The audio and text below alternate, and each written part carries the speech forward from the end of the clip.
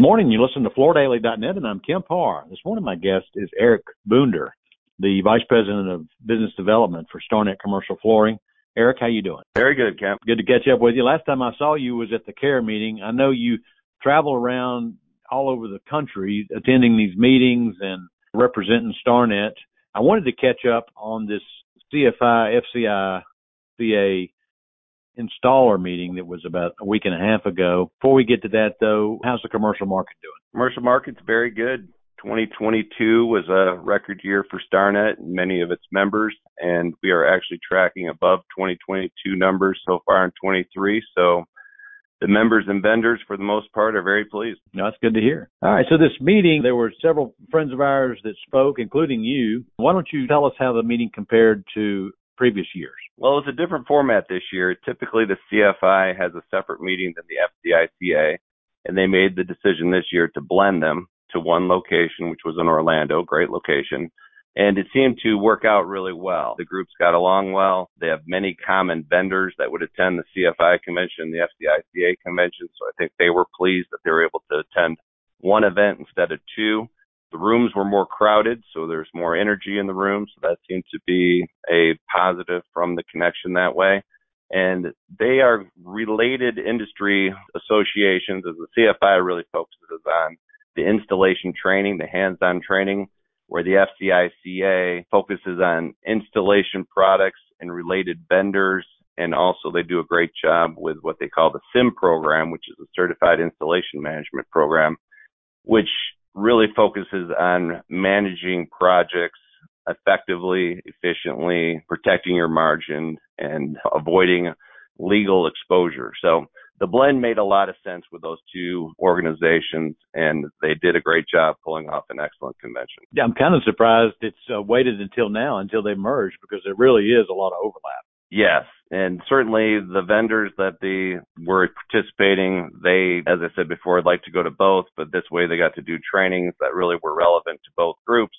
And I think they'll continue to do this in the future, although I don't know that for sure, but it also gave them some probably more resources to bring in additional speakers, have some more opportunities that way. And the two highlighted speakers for the convention, they had one each day. The first day was Thomas Trissel, who's the founder of Shurnox as we know it. And he really has an inspirational message around opportunities in America and his great story of being an installer in Germany and moving to America and making Sentiva happen and be successful. So that was inspirational to start it out. And then the next day, Pete Larmore, CEO of Boender, a very large Starnet member, had a great message on where you want to be in the future and what you have to do today to make that happen. So two excellent presenters, both of them closely related with Starnet, and I think the group got a lot out of both of those.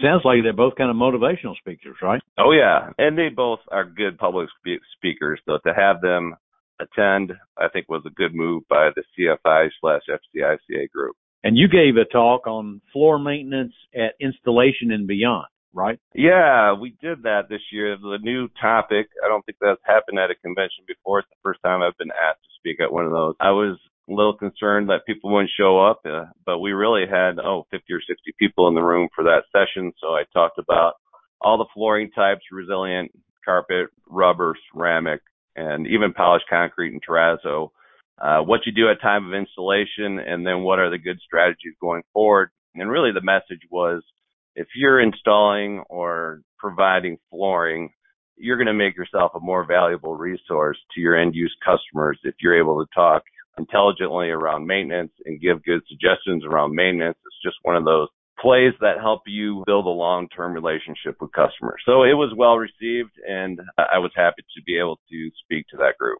Sounds interesting. Looks like your next trip is going to be to Louisville for Starnet's fall meeting, right? Yeah, that's just around the corner. It's October 13 and 14 in Louisville. We're going to make a run to the Churchill Downs and see the site of the Kentucky Derby, which will be a highlight of that group.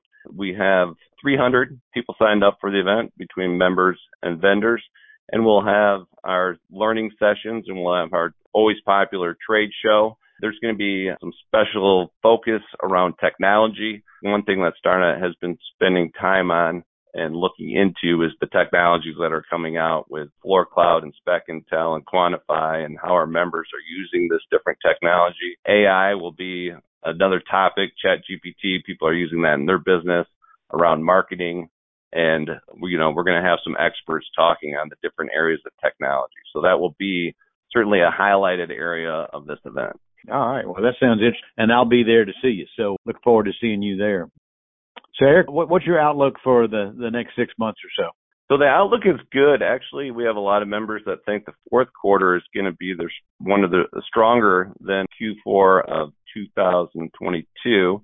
And we're starting to do a backlog tracking with our members, which is new for us this year. So we're trying every quarter to connect with, I think we have 60 members that are participating, and they're giving us an update on their backlog. So now we'll hopefully be able, over a little bit of time, be able to give some projections on what the industry is doing.